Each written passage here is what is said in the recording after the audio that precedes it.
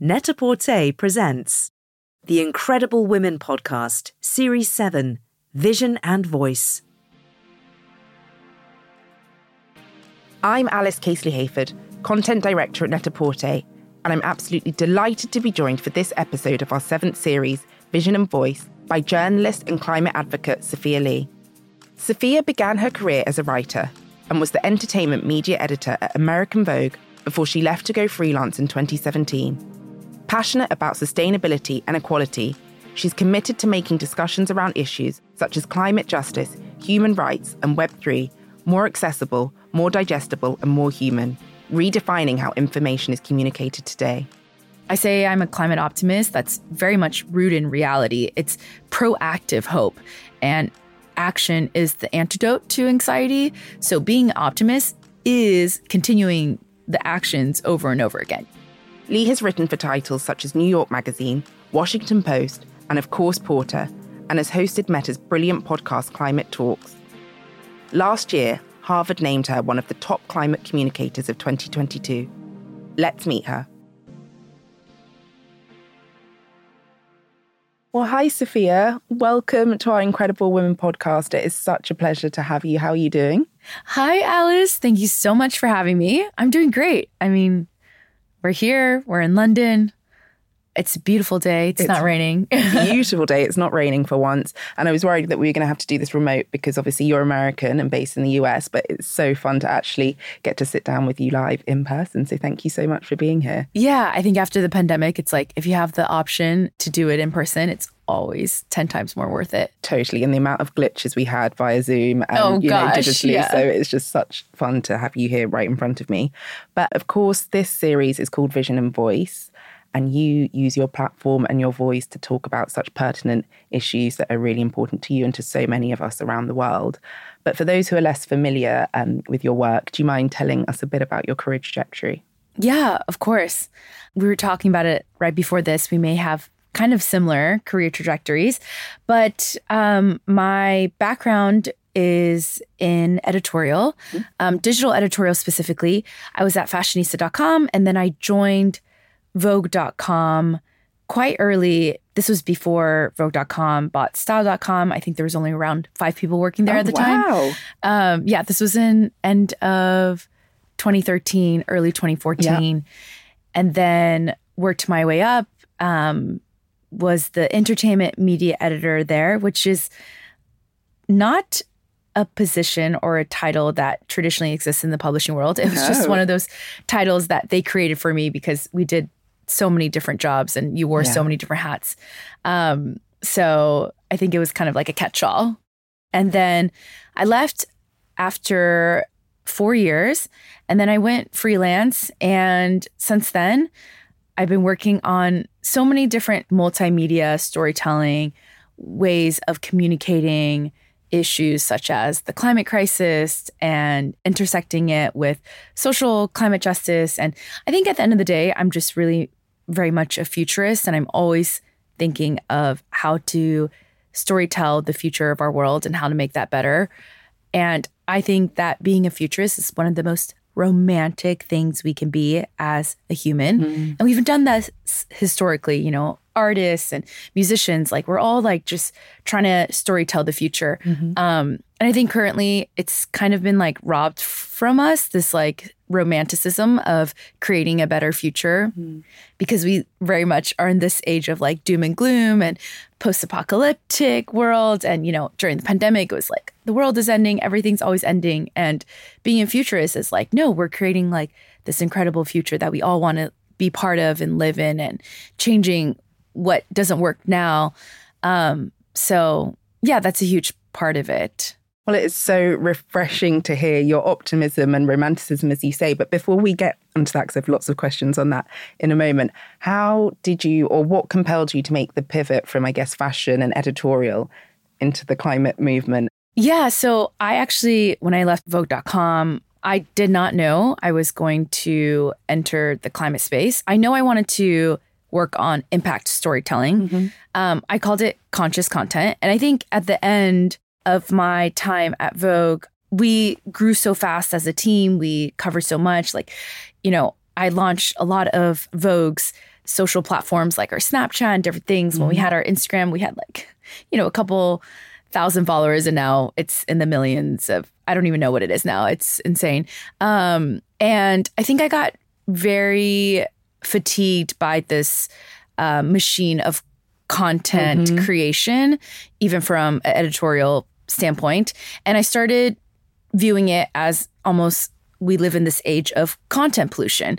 And just like we have air pollution and noise pollution. And at the beginning, we didn't even realize that, we didn't know how it would impact our mental health and just like our livelihoods. And I think right now we live in this age of content pollution because there's so much content right now, and we don't understand how it's going to impact our human evolution, how we take in information in the long term. And I remember also when I was at Vogue, we would work on these really incredible, impactful stories. I'm really grateful to the team there. We work on COP21 and the female warriors that were leading COP21. We were working on the election in the US. We were working on initiatives like Standing Rock. So we worked on a lot of cultural, political, social dynamic stories. And I just also remember that, we would spend months on them. They would come out and the numbers would be good. Like, it would be fine. And then my other colleague would write a very, like 300-word piece on Kim Kardashian's date night look. And it would get like millions and millions within 24 hours. And these like very long, elongated, like in-depth pieces wouldn't hit those numbers. And I kind of just was like, what comes first, the chicken or the egg? Like, is it media companies that dictate what the rest of the world is going to be reading, and we're just trying to push them to have, to take in these like impactful stories? Or is it society at large that's like, no, you know what, just do clickbaity content? And it's kind of this like push and pull, chicken and egg, because you want numbers for the advertisers, but then you're like, but why work at this publication if we're only going to write about these like clickbaity pieces? So I left just to explore what I deemed conscious content and impact storytelling and see where that could lead me. And I've always have loved the environment. And I think that has to do with my upbringing. And I say everyone has a climate story. But at the beginning, I was just working on so many different things. I worked on a piece with CNN about the impact of live streaming in our mental health. I worked with the United Nations on the biggest landfill in the US. So I was working on a bunch of different stories that I just thought were impactful, that I thought needed a voice and a platform. And then surely but slowly, I realized like most systems all connect back to the climate crisis. And if you work on climate crisis as a storytelling initiative, it really just help heal and solve so many other issues that stem from it. Like it was all very intersectional, and that was kind of like the biggest beast. So that's like the thing that I ended up deciding to tackle the most. Incredible. You just mentioned your kind of upbringing and that informing your approach in terms of the climate crisis and how we address it. What was it that first sort of inspired the passion? A big part of my story is that my parents are from China. I'm first generation in the US. And on my dad's side, his dad, so my grandpa and his grandpa, they were Buddhists. And in Buddhism, one of the most fundamental teachings is that you have this equilibrium with all living things. So with humans, with animals, with nature at large. And you just have this symbiotic relationship. And that was very much instilled in me through my grandparents, through my parents. And I just always been like that. I was always been very connected to nature. And we would always give gratitude to our food and the hands that touched it. They were also, farmers in China. So I think all of that was part of my upbringing. And I just thought that was kind of the norm. And then I realized like in the US and in the global north and Western ideology, there is more of a separation actually between humans and nature. And then later on, I was like, wait, but this has to do with the climate crisis as well, as like this disconnectedness that we feel with nature, this disembodiment we feel with nature.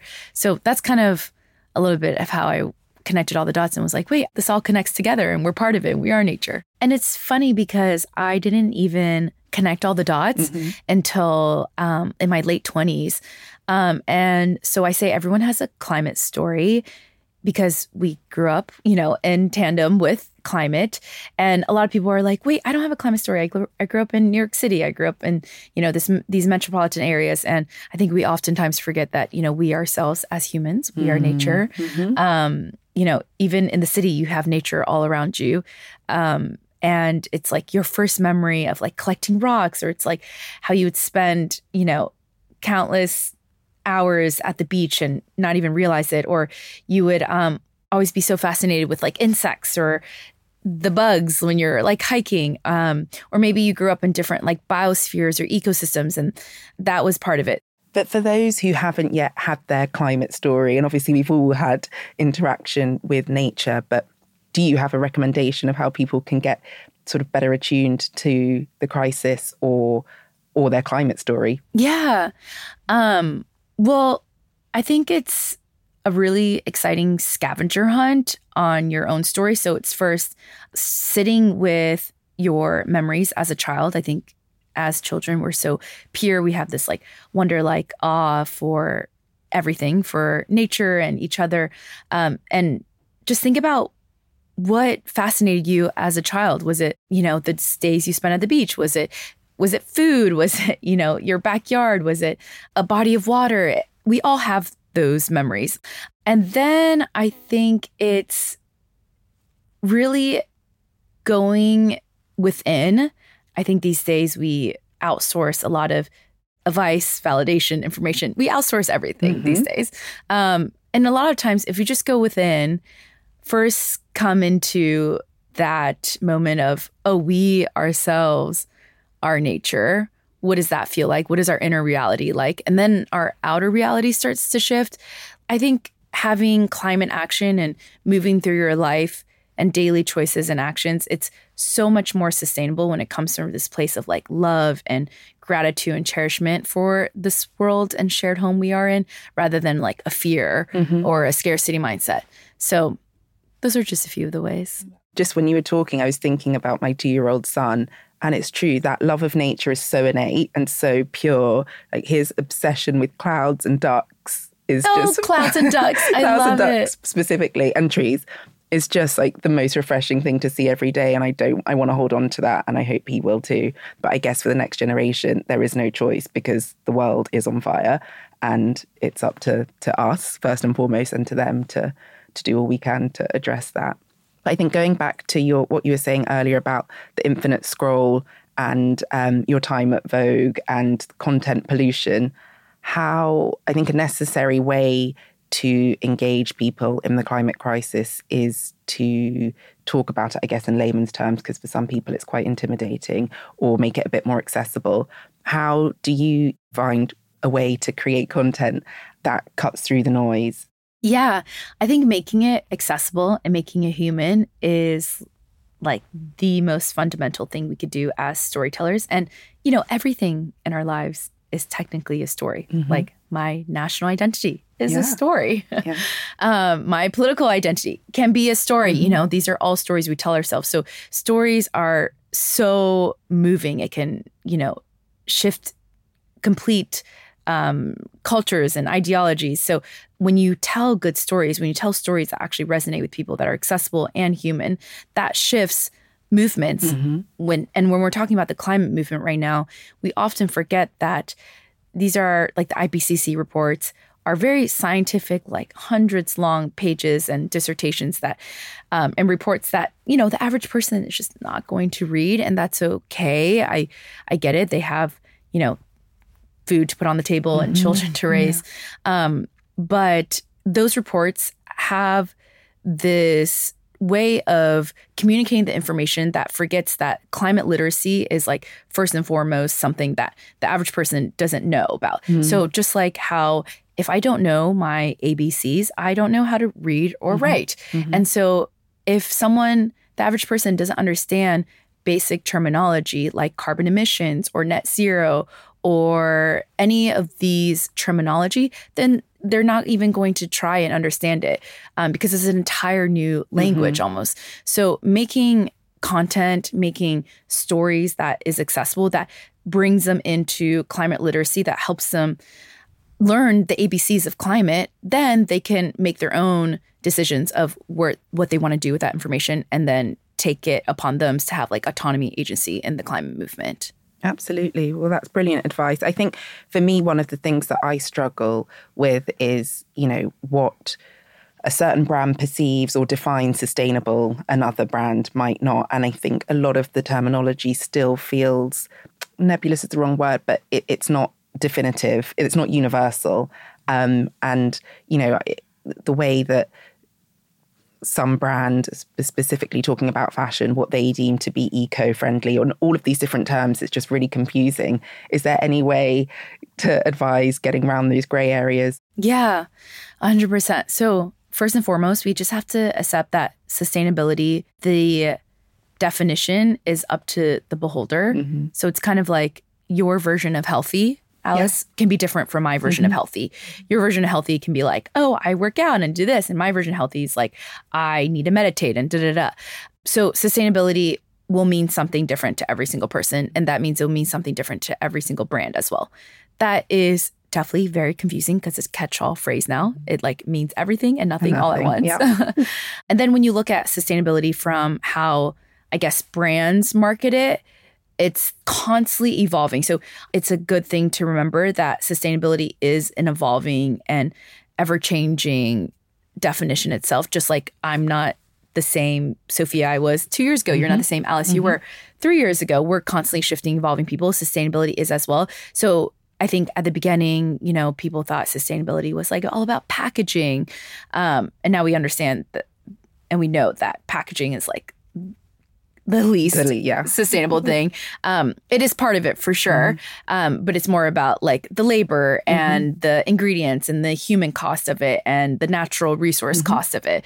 So it's so nuanced. And I think for some people, it could seem like very overwhelming, but the whole point of sustainability is also to have an open conversation and dialogue with the brand. If you're asking the brand certain questions, like, hey, what certifications do you use? Where do you guys source your ingredients or materials from? And if they don't answer these questions, then you have your answer because it should be an open dialogue and the brand should have those answers.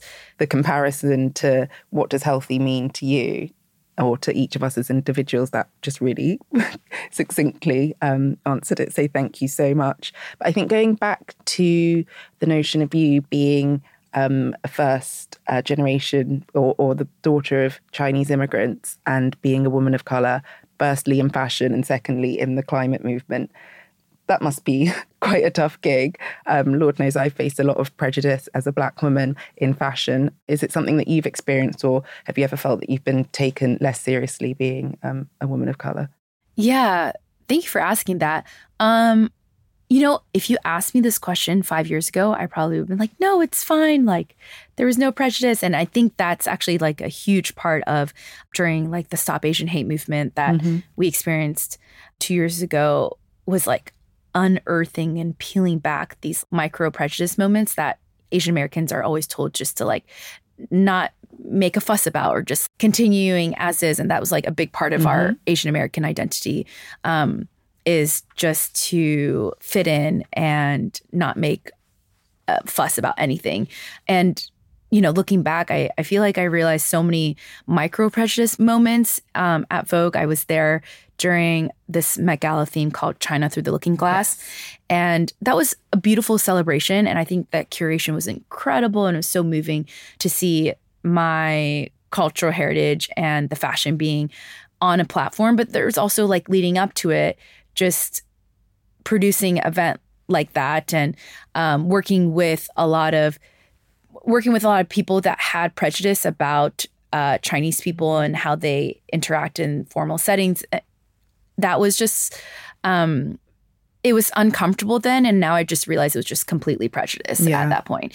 And then, there is prejudice against age as well. I look quite young, and I think I've experienced a lot of ageist on set as well. I've also directed many films and campaigns, and I would be on set as the director of like a 50-person crew set. And, there would be every other person on the crew who were hired by the production agency were all white male. They were of a certain age and they were very uncomfortable that a seemingly very young Asian woman was like being the director, and there was like very off-cuff comments or direct comments to me, or they wouldn't want to go in a certain visual direction. And that was a little uncomfortable as well, navigating it, because it was like 80% were white males in their, 40s or, and then there's also been so many moments where I actually have found such solidarity with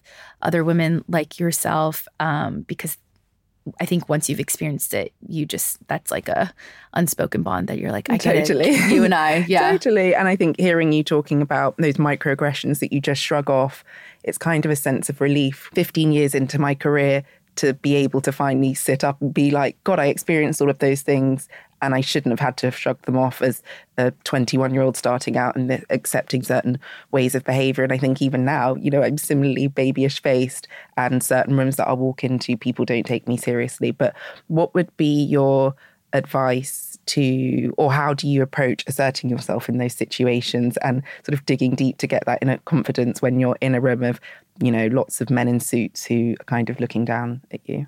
Yeah.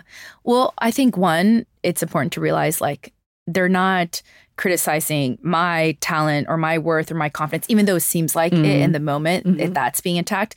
It's more a reflection of their own ignorance and prejudice and insecurities and their own narratives they're telling themselves.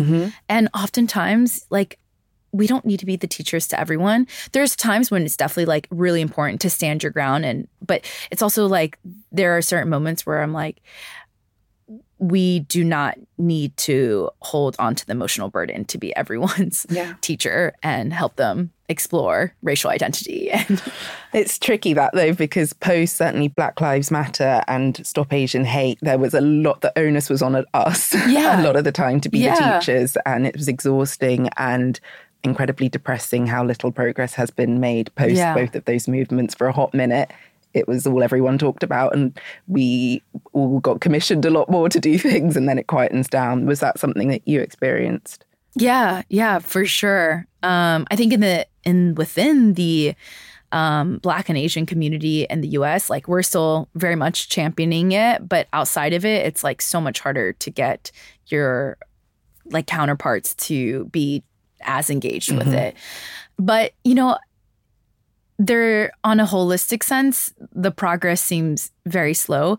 But I think if anything, it united communities of color even more. And I think that's a huge part of the long journey to, social and racial justice, is having these communities of color come in unity as well. So I would say that was like a beautiful part that has happened from all of it. I completely agree. But optimism, that was something that we began talking about at the beginning of the podcast. Can you tell me a bit more about this romanticism that you're speaking of and how you remain optimistic when things are bloody challenging? Yeah. I think that being an optimist is a choice. And so if I have a choice, I have autonomy and agency in it. I would much rather be an optimist than a pessimist or even being apathetic. I think everyone thinks that the opposite of love is hate, but it's actually apathy. So in the climate space, in the climate movement, most people are actually apathetic to the climate movement. There's actually this statistic in the US that the majority of people aren't climate deniers. Americans know that climate change is real. They believe in the science. But 70% of Americans are climate delayers. They delay it. They don't want to think about it or act on it. They, just want to live their best lives, which I understand is a coping mechanism. But that's apathy, and that doesn't get us anywhere as well. So I say I'm a climate optimist. That's very much rooted in reality. It's proactive hope. And action is the antidote to anxiety. So being an optimist is continuing the actions over and over again. You can't just be an optimist and bypass everything and be like, oh, everything's going to be great. No, like being part of optimism is putting the words into action and just continue moving on in the movement, because that's the only choice. And also I think it's a huge privilege to be anything other than a climate optimist. to even be like climate pessimist or, why even have kids because the world is ending? Why even do this? That's a privilege to say that because if you talk to anyone on the climate front lines in the global south, they are nothing but climate optimists because that is their only choice. They're not talking about 2050 or even 2030. They're talking about literally their next season of their harvest, their crops, their livelihoods. The only choice is to be a climate optimist. So I think when people are very climate pessimist or apathetic, it's a privilege they don't even realize they're taking. Totally. And speaking about hope and the future, what are your hopes for, I guess, immediately speaking of the 6 months ahead or year ahead for you personally in your career, but also globally, what do you hope to see shifting? Well, I think that on a global level, we need to declare a climate emergency. And that sounds scary, but the thing is that if you look at any other times we have an emergency, you implement action, funding, resources. So during the pandemic, the World Health Organization was like, okay, we're in a global pandemic. And that was able to unlock the action, funding, and resources we needed to actually take action on it. Because we haven't declared anything with the climate, we're just like, okay, well, let's just wait as these climate disasters happen, as Maui's on fire, as, these countries are being flooded. And we really need to declare what it actually is in order to take the aggressive action it needs. And I actually think it will make people feel a little bit more relieved and aligned with the movement because we're kind of like straddling this like, oh, all these climate disasters are happening, but it's not an emergency. So it's like, wait, but then what do? I need to go to work. I need to do this. And it's like, if we just declare it, then it's like, oof, okay, we're all on the same page. This is exactly what happens. And if you think about an emergency, like every time you get on a flight, the flight attendants will be like, this is what happens when there's an emergency. And they always have to tell you where the emergency exits are and that. And we haven't had this like plan or this roadmap from governments or any body that's like, this is what happens during emergency and that's what needs to happen. And we need to be kind of like going through those motions, and that will actually help us process this better. I completely agree. And to your point earlier, the way in which marginalized communities or, the Black community, the Asian community have come together, we need this global coming together to address the emergency and, decide on the community's plan of action. But I think speaking about this, I'm very intrigued to hear how you look after your mental health and your well-being. What does that mean? Because you can't ever switch this off and talking about these things that are an emergency and so important to us. But how do you sort of unwind and look after yourself? Yeah, I think it goes back into the spirituality, whether it be Buddhist techniques. Buddhism is more of a philosophy of life, not much a religion, but it's going back within, going back to the source. And the source is the same as the source of nature. It's going within instead of allowing my state of being to be determined by my external world, allowing my state of being to be determined by my internal world. If my internal world is at peace, it's in harmony, then I can move through the external world, even if it's chaotic through with that sense. And you were saying, you can never turn this off. And I think a huge part of navigating the climate crisis is like navigating the grief cycle. And I always compare the two. And it's not like I'm not in denial sometimes or upset or angry or sad. Like I am all of those things. But, when you go through the grief cycle, if you've ever lost a loved one, there's about 7 stages of emotions you go to. And at first it's denial, and then it's the anger, the sadness, And then on the other side of it, you get into acceptance. And I think that's the same thing as navigating the climate crisis, because we are in a collective grieving. It's not individual grieving. We're collectively grieving. We're in our 6th mass extinction. And we have to work through these stages and this emotional in order to get to the acceptance. And I think a lot of people, they just think, well, it's too overwhelming. So they stay in the denial, or they stay in the anger or the sadness, or like, I can't do anything because of capitalism or fossil fuel companies, or, or they stay in the sadness and they don't move through the emotions. And the whole part of grieving in a cycle is like, we move through the emotions. We end up in acceptance. And there's to be some periods and chapters where we go back into the other stages of grief. and then we get back into acceptance. And it's always knowing that acceptance is at the end. And just like if you lost someone, it's not like you forget that that person ever existed. You just end up living with that and accepting it. And that's kind of how I work through the climate crisis. That's incredibly valuable advice. So thank you so much. You're an amazing storyteller yourself, but who have been, well, not necessarily the storytellers, just the people who have made the biggest impact on your career to date? Yeah, I love other storytellers that connect the dots and like really challenge you to think about why are you thinking this way. I love artists like Ai Weiwei and Hilma F. Klint and how they just really intuitively just listen to their own voice. They don't listen to what's happening in the art world or culturally. They're just taking these topics and creating through art, and that's kind of their medium.